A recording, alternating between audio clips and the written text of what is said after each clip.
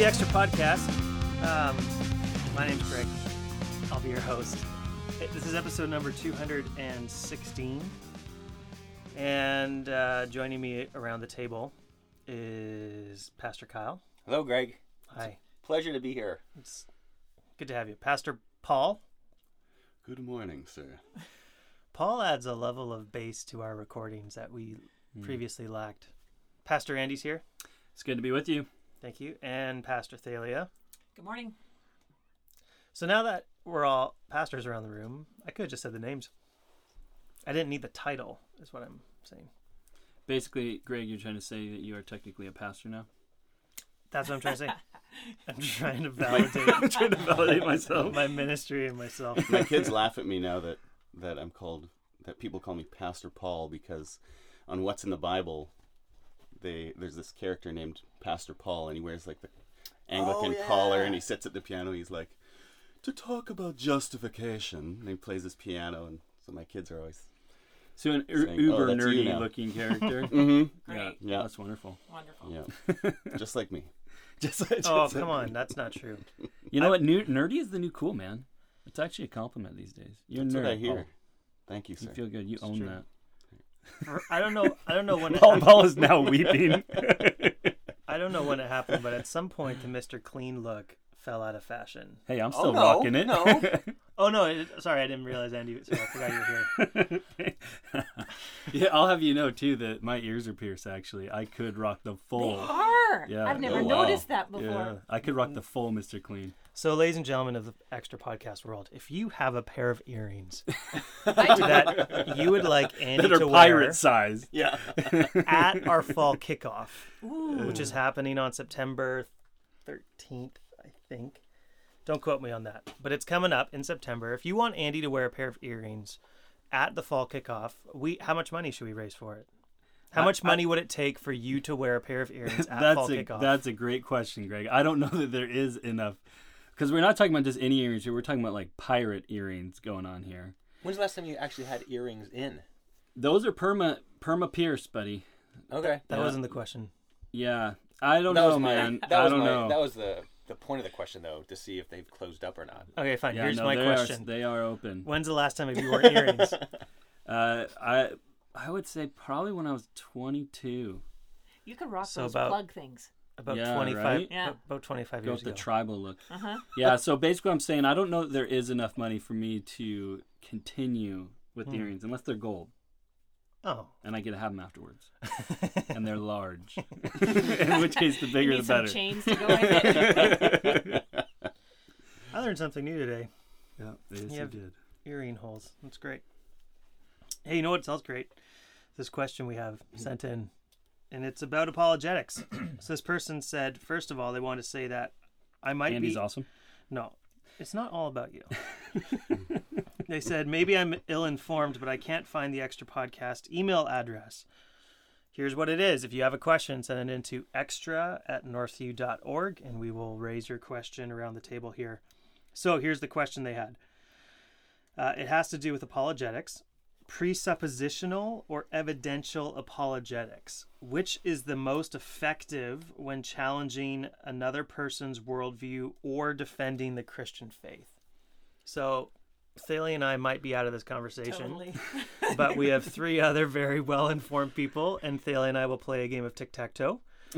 And when it seems like the conversation's died down, I'll bring it back to something else. So presuppositional or evidential Andy, apologetics. can you define those? Yeah. Yeah. Well, first, there's a few different forms of that apologetics can take. Greg is now currently playing tic-tac-toe with Ilya.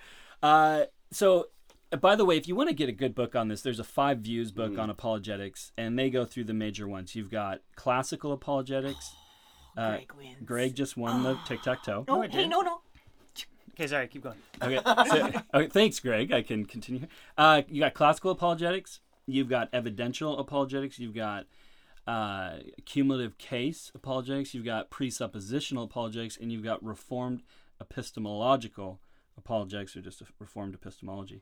So this should be an interesting conversation because I'm curious to see where Paul and Kyle land on this. But just to be clear, this is a notoriously difficult subject matter to discuss, and people find themselves in varying camps. I don't find myself placed in one particular camp. In fact, I find myself being sympathetic to all five. In fact, I think there's validity in all five approaches, and I would actually make the argument that somebody that just places them in a strict camp and doesn't see the validity of any of the other camps, I would see them as being in error here. So, on that note, what does presuppositional apologetics look like? Now, just stick with me here because it's kind of complicated. But a presuppositional apologetics is exactly what it sounds like. It holds to certain presuppositions, and some of those presuppositions are that God exists, and specifically the presupposition that the God of the Bible is the one that exists and that the Bible is the Word of God. And so that is taken as a presupposition. And now that could come across as really circular reasoning, right? Well, God exists, and I know God exists because the Bible says that God exists.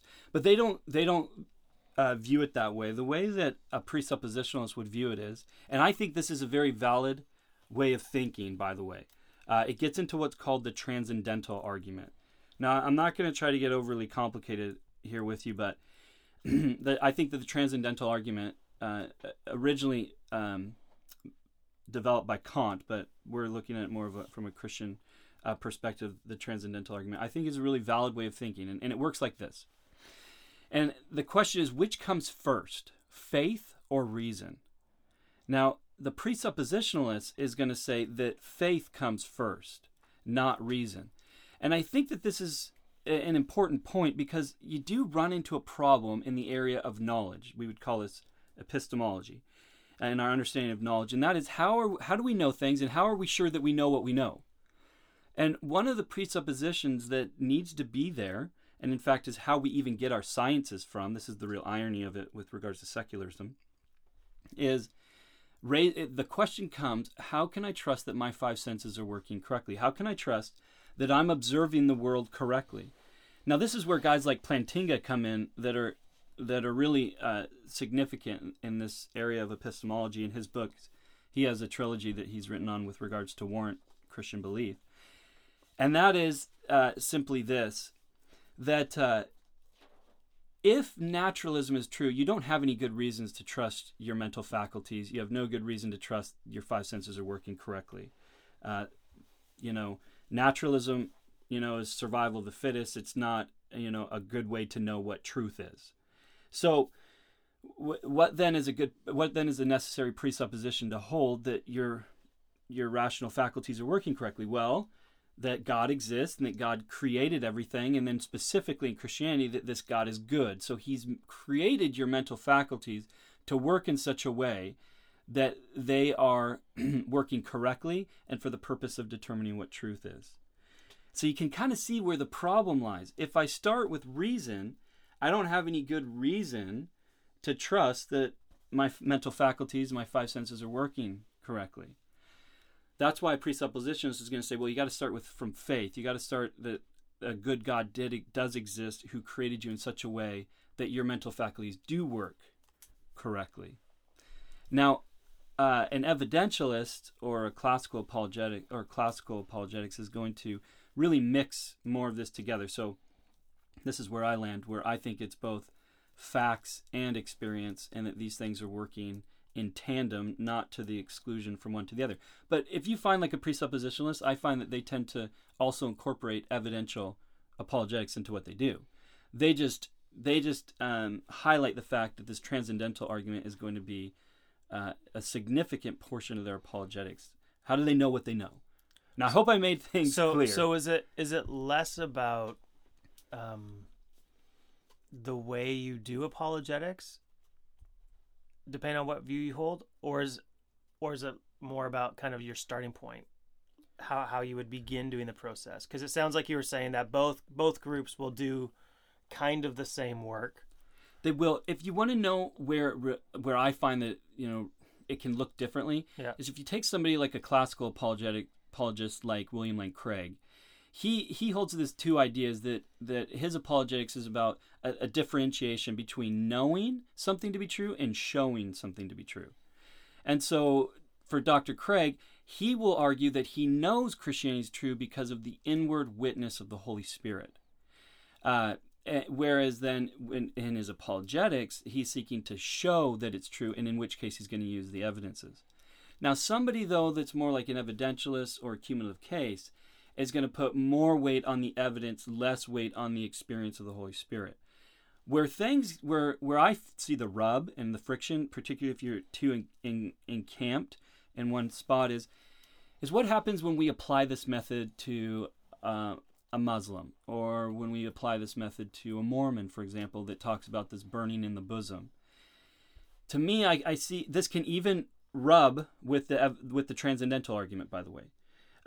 See, this becomes a problem when we begin to ask, well, how do I know that my inward witness of the Holy Spirit is correct? See, now, Dr. Craig is willing to hold to his belief in Christianity even if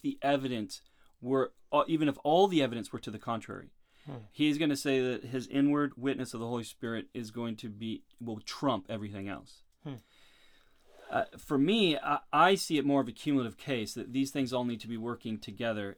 I would be quite concerned if all, like, for example, a Mormon, in which all the archaeological evidence is pointing in opposition to your belief, but yet you've got this burning in the bosom that tells you it's true. I'm going to say you've got a problem there.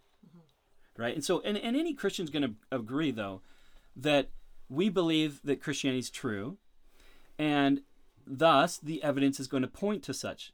Now, I think this is a helpful point, though, that Dr. Craig makes, and that is, let's imagine you're a Christian, and you have this belief that Christianity is true, but all of a sudden there's this piece of archaeological evidence that arises that potentially shows that you can't trust the Bible. Let's just imagine. Now, I'm going to what's a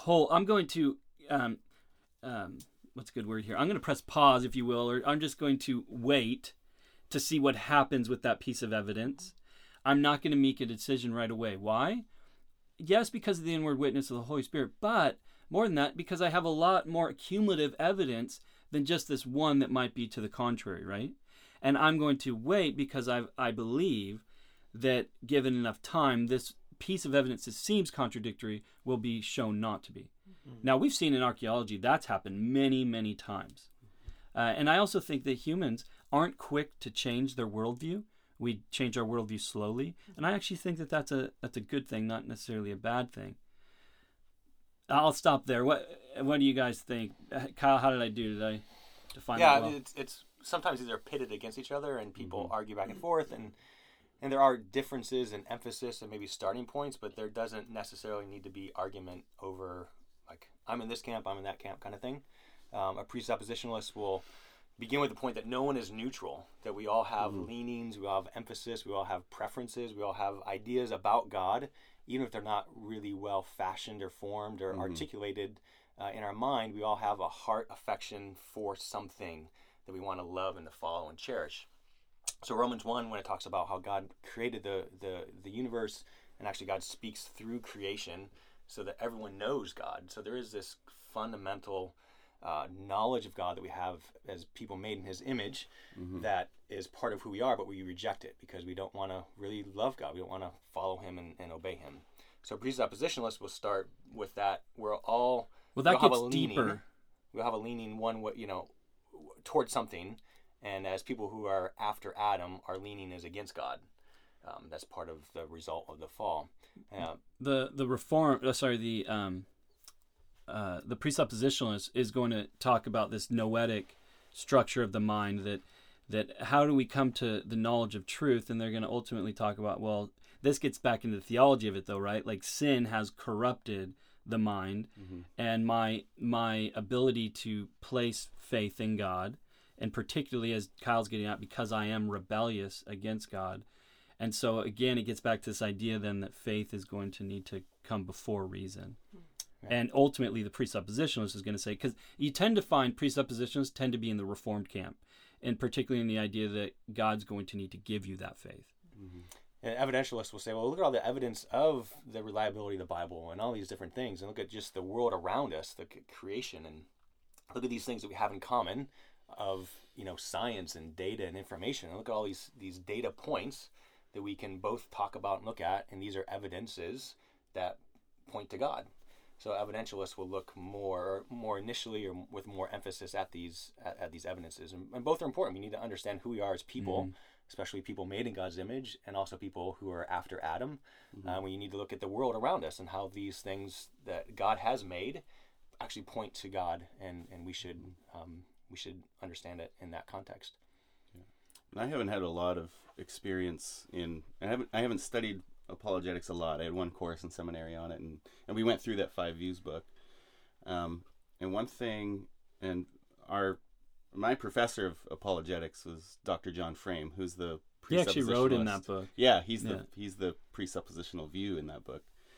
And what I appreciate, kind of what I understand at least about the presuppositional view, is that it relies on the authority of Scripture quite strongly, and it goes back to because of Romans 4:12, where the Word of God is living and active, sharper than any two-edged sword. So as you're doing your apologetics, you keep bringing the Word of God into it, because every time you use a passage, every time you're talking to somebody, even if they don't believe, you're giving them a little stab with that sword, and you're getting into their heart and into their spirit and into their mind, because the Word of God is active. And so when you have a strong belief that the Bible is God's authoritative word and that He still is speaking through it, that's a good thing to rely on in your apologetics. Well, but it's interesting because when you read the 5 Views and you read John Frame, he reads as an evidentialist. He starts out with his presuppositional, and he points to the significance of the word and what I already just talked about. But then he immediately goes into the evidence, and he'll argue from the evidence. So again, I think he's a good example of showing that it's both, not either or. Yeah, we want to use all these things and understand the full orb of who we are and what God's made, who God is. One way to think about this too, and this may help or may not, is think about murder mysteries. And my favorite detective on television, Columbo. Okay, Columbo. Is he still on television? He's still on television, and I'm sure on Netflix. And Peter Falk has passed away. May he rest in peace, the actor. But doesn't he always say just one more thing? Just one more thing. So Columbo's this guy that he's a bumbling, got this beat up old trench coat that he always wears. He's a detective in Los Angeles. But the way they structure the show is that at the beginning 15 minutes, you see the murder happen, you see who did it, you know why they did it. So you, as the audience, are witnesses of this, and you know what happened. Columbo, the detective, comes on the scene, and pretty soon he knows who did it, but he doesn't have enough proof or have the right proof to convict the person. So that's the way Columbo works. Most murder mysteries, you as the audience don't know anything, and you're kind of learning along the way. So this is sort of way a presuppositionalist would be like a Columbo. You kind of know ahead of time that the murder happened and why they did it, and so we kind of know from our assumptions about what the Bible says, about what we know about God, and especially this Romans 1 passage where it talks about how God has made it clearly known to us. He's revealed it to us through creation, through our conscience, in Romans 2, that we know about God. So everyone kind of knows about God in some fundamental way, and it's just the evidence and leading them to see that actually the God of Scripture is the God of the universe, the God that they should cherish. So the Columbo illustration is, I don't know, is that helpful? Mm-hmm. Yeah. Yeah. As a way that the So presuppositionalists, kind of the emphasis of that idea within using the evidence and all these other things, having that as like a starting point can be a helpful way. As we talk about people, as we show the evidence, as we show the fruit of our lives, as we show all these things to people. Because, like, for example, the presuppositions may obviously they hold to the presuppositionalism, but rarely are they going to use that though as an argument to help bring somebody to faith in God. God is true because God's true, thus you should believe in God, right? They're not going to do that. I super oversimplified that. But what they're going to do is they're going to share the evidence because they believe that God can use the evidence to bring people to faith. Yeah, so Paul does this. They're talking about these evidences, these things that happen in history, these things that are around us, these these pointers to who God is as ways to awaken people. So does Columbo ever like get the case right? He always gets Always. it right. Oh, okay. So yeah. the See, that wasn't have clear you ever in your watched it? story.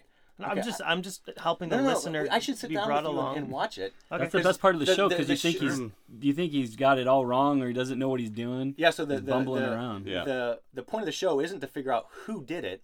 The point of the show is to watch Columbo as he figures out and gets the right evidence to prove who did it actually did it. So you're walking along, you know all the story, you know all the background, but you're watching him discover these things and creatively, get the person to, either confess to it or to show that they are actually the murderer. So a modern example of that would be if you've ever seen the show Motive. They show the killer up front and the victim up front, and you know exactly what happened. And you watch the detectives. It's filmed in Vancouver, and you can watch these detectives as they exactly figure out the pieces of what happened. Yeah. And you can watch Vancouver at the same time. Nice. But motive isn't as fun as saying Columbo. Columbo. Okay, sorry, I'm back. So should we move to another question? Are you guys Great. I think we're done there. okay? If you have another question with Basically, regards it to that, just- send it in. When it comes to, like Andy just said, that there are these different possibilities, but eventually, whichever view you hold, you bring the other ones in. You have to. And you might have an emphasis on evidence, you might have an emphasis on presuppositionalism, but eventually you bring everything in, and our desire is to win people to Christ. Yeah. And you guys, most of you referenced that there is this kind of 5 views book out. Yeah, it's So an excellent book. So if people wanted to, Yeah. Other Look than the more guy into who this. throws in the equation. Do you remember that part? Somebody tries to was draw. it Pascal's wager? I can't remember what part, but there's this crazy equation, and somebody tries to draw an equation of their ability to accept Christ versus, I don't know, it's crazy. But it's William Lane Craig is the classicalist. Yeah. Gary Habermas is the evidentialist. Feinberg, forgetting his first name. Is it John I Feinberg? think so. Yeah, he's the cumulative case, and then you got John Frame as the presuppositionalist, and I think it's James Clark is the Reformed epistemology. Okay. Excellent Cool. book. Yeah. And the nice thing I like about it too, by the way, if you've never read the 5 Views books, I would encourage you. They do a whole series of these on different topics, and they give the authors that are arguing for their view an opportunity to critique. Sometimes it's a little over the top, but each of the 5 get a chance to critique each other on their view, so it's helpful. cool. All right, here's another question we have from a listener. They wrote in and said, I have a question about communion, which was sparked from an experience I had attending a funeral where they offered communion. The way they prepared the congregation for communion was, in my understanding of Scripture, wrong, and I was in conflict about whether to participate or not. So this is a question about our participation in communion. Interesting. They offered communion to everyone, whether you loved the Lord, had fallen away from the Lord, didn't know the Lord, but wanted a special blessing today or wanted to show solidarity with the family at the funeral. The hymn that was sung as people prepared their hearts to receive communion was called Draw the Circle Wide, and the refrain or the verse says, draw the circle wide, draw it wider still, let this be our song, no one stands alone, standing side by side, draw the circle wide.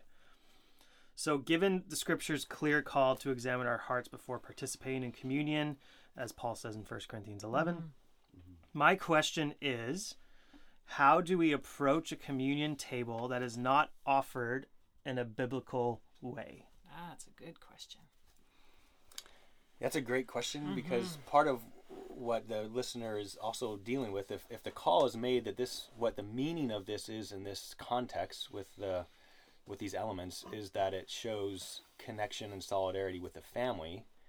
In a sense, they've changed the meaning of the elements in this context. And if the person doesn't participate, then people will look at this person as, well, you're not with us. You're not in solidarity with us. Why are you even here at the funeral if you're not part of this? Yeah, a lot of pressure. So there's lots of things going on in this, and I'll let somebody else talk because I'm still ruminating on. Well, I think that it's important that you remember what communion is about. communion is when we come together and we remember what Christ has done for us. So this is a family meal, and it really is that. I mean, here Jesus had taken Passover, and he was, giving this a new, a fulfilled interpretation that this is a way that we remember as brothers and sisters in Christ of what God has done for us and the sacrifice that he made for us. And so just as a family comes together at a dinner table and they share a meal together, we as brothers and sisters in Christ come together at the communion table and we share a meal together. Now, it doesn't look, like a meal in sort, because there's a couple hundred of us. It's a tiny little and they're all sitting together, and it's a very small meal, but the idea is still the same. Yeah. And so that would be one of my first contentions with this idea is first, they've taken the meaning that Jesus gave it and they're changing the meaning. And clearly meaning is significant. It's important. You got to get the meaning right. And so this isn't a meal for just anybody, and this isn't a meal for solidarity. This is a meal of remembrance. And so that's what should be thought of. So it's not even communion anymore. Yeah, right. So, at this how point. does this person respond? And can it be true communion for a true Christian in that circumstance? Or is it not because it's not been? Or is this just hey? Well, part of the family. If I'm hearing this correctly, pastors, when they present communion and when they're administering communion, they're supposed to do something that's called fencing the table, which is explaining exactly what communion is for and who's supposed to take it. And it sounds like this pastor unfenced the table and just said everybody's free to go. Which makes sense in our world, right? There's this emphasis on inclusion and a lot of people being involved in things. So if it's so from maybe like a universalist viewpoint, maybe that would be okay to do. But if we, as evangelical Christians, think about it, we understand, like what Paul says, like the person writing the question wrote in 1 Corinthians 11 clearly states what communion is for. We should be, as Christians, in that situation, I think, my conscience would tell me not to participate. I was going to say the same thing. I wouldn't participate because they're saying that it's communion. Right. Right. And it's the same, like if I was to go to a Catholic church and they would present communion, I wouldn't participate there either, because they're saying that. What if you're hungry though? The wafer's going to really help you. Because when you get to the Catholics and they talk about transubstantiation, where the bread is actually Christ's flesh and the wine is actually Christ's blood, and that's not biblical either. So I wouldn't participate there either. Now, and I think I would be more apt to participate in a Catholic or a Lutheran service. I would sooner participate there, but I don't think I would participate in either. Although I've tried before and I was denied the wafer. Yeah. Have any of you ever been denied the wafer? Yeah. Yeah, that's I've only ever been to one Catholic service. See, because I didn't know, right? So I went up and I went to take it out of his hand, and he looked at me and then he looked at the ground, shook his head, and he's like, "You're not a Catholic, are you?" And I'm like, "No." And he's like, "Get it, get out of here," because apparently you got to stick out your tongue, right? But and put it on your mouth. So there's an example of somebody fencing their table. Like Catholics have a certain conviction, and he's following through on that, which is, from their standpoint, that's a good thing. Mm-hmm. So I would have a concern if somebody took this communion and thought it was just like any other communion. Yes. Mm-hmm. But I wouldn't have as a concern if somebody understand the proper understanding of communion still participated, because I think they've changed the nature of the event by the redefinition of it.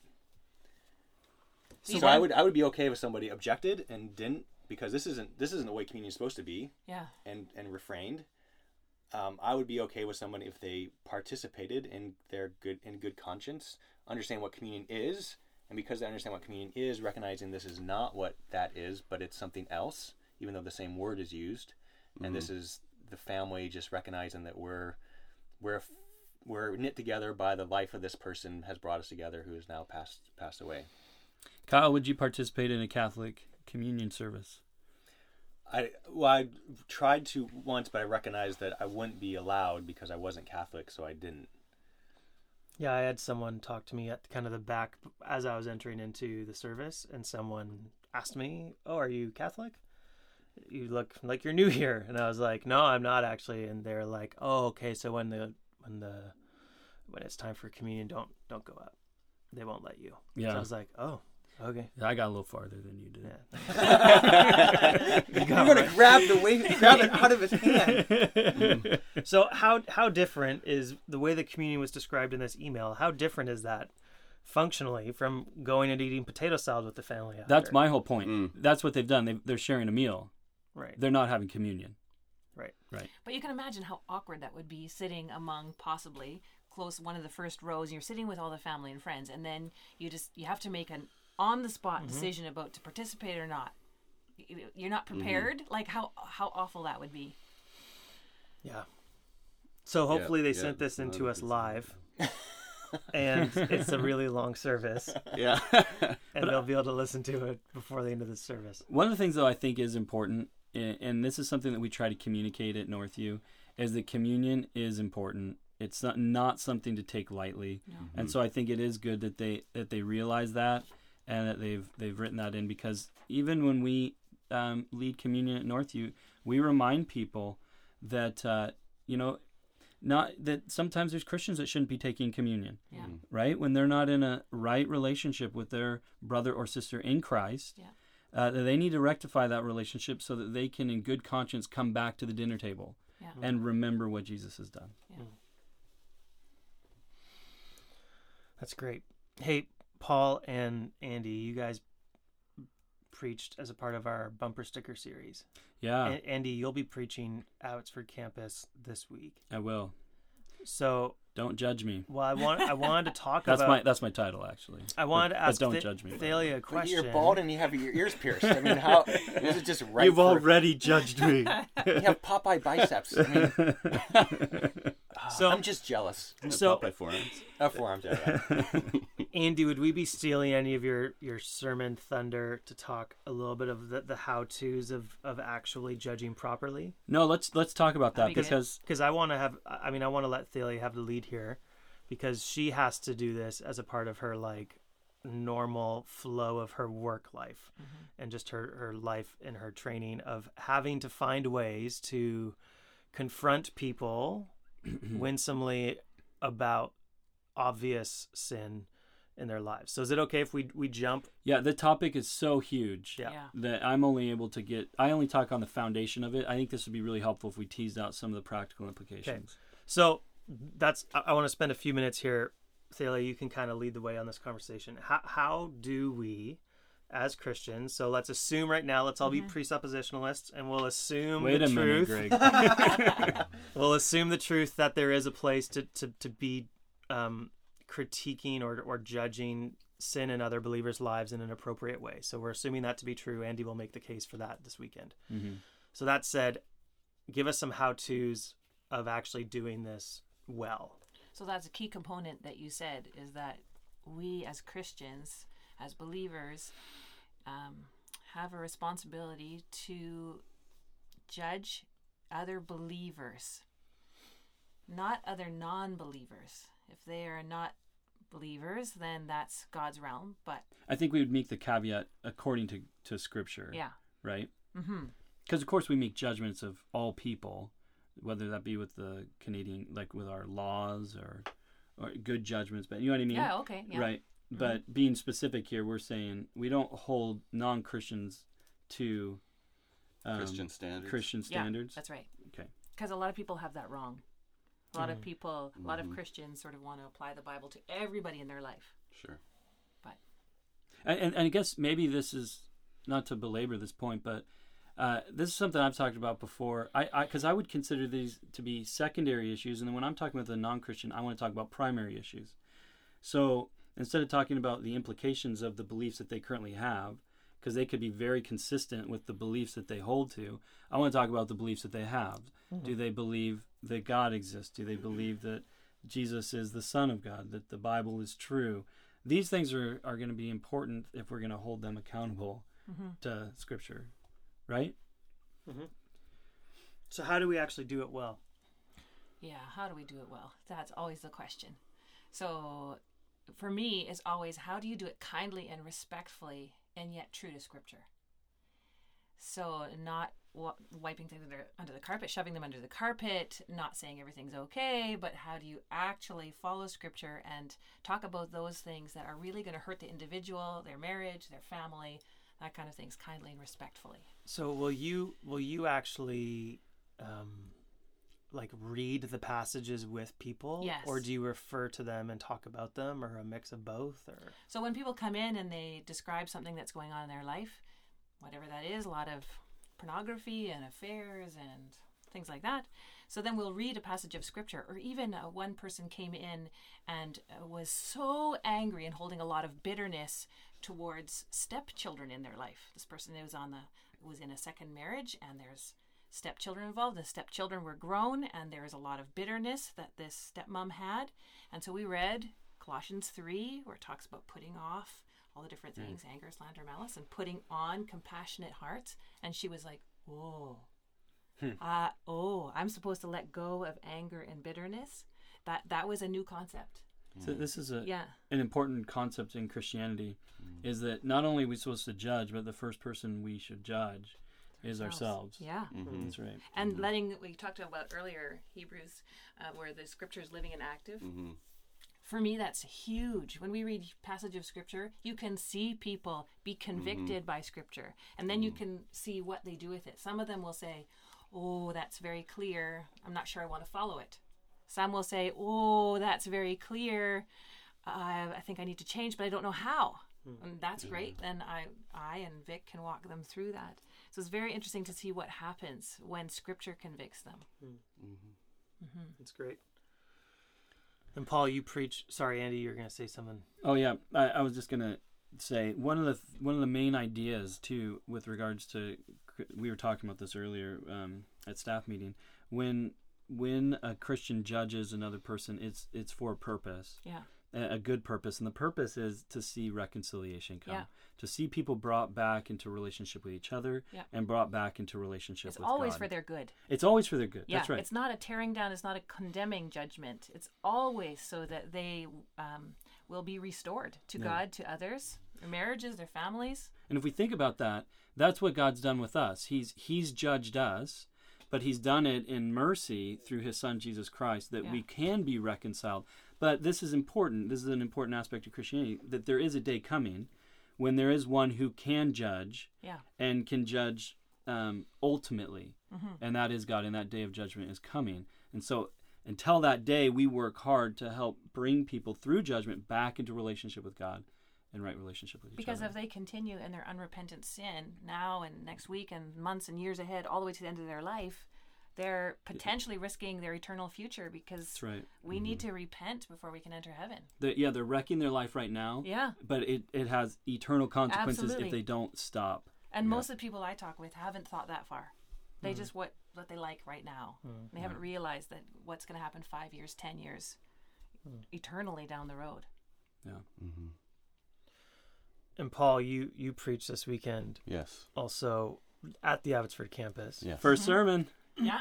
Yeah, buddy. Well done. It was really well done. So if you heard his sermon, you're a part of the Abbotsford campus and you listened to the podcast and you had any questions about Paul's sermon, send those into extra@northview.org and we will address them next week.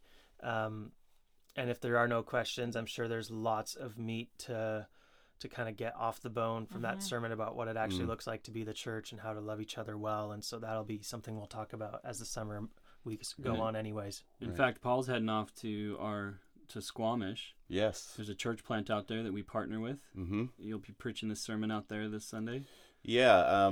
I'm actually preaching up there the next 2 weeks, and this sermon, I'm not sure if I'm doing it this week or next week, but I will be preaching it again up there. Oh, nice. You bet. Cool. Yeah. Great. Well, I want to thank you for being here, and Thank you, Greg. Yeah, great. You know what? It's such a privilege to be in your presence. Such a lovely host. I'm not thanked enough for my hosting.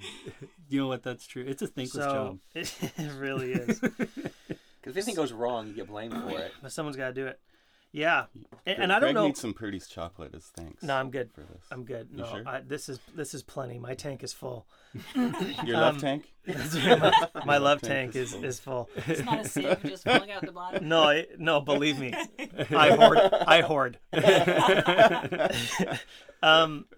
don't know if people have noticed, but these last few weeks we've been kind of playing around with a different recording system, and so we hope that there is grace extended to us as we try different things to try to make the audio quality better. We've heard a lot of people that will like exercise while listening to the podcast because my movements right now are like circular wrist motions. Nice. That's how I exercise. That's how I'm this physique.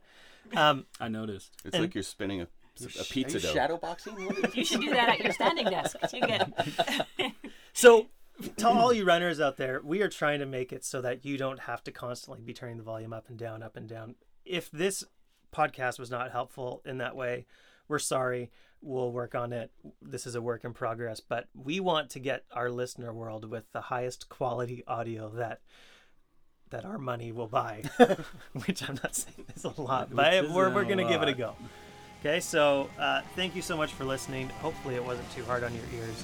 If you're exercising right now, give it one more rep. Keep going. Keep going. Don't give up. Don't stop. That hill will be over soon. And hopefully we'll see you at church on the weekend.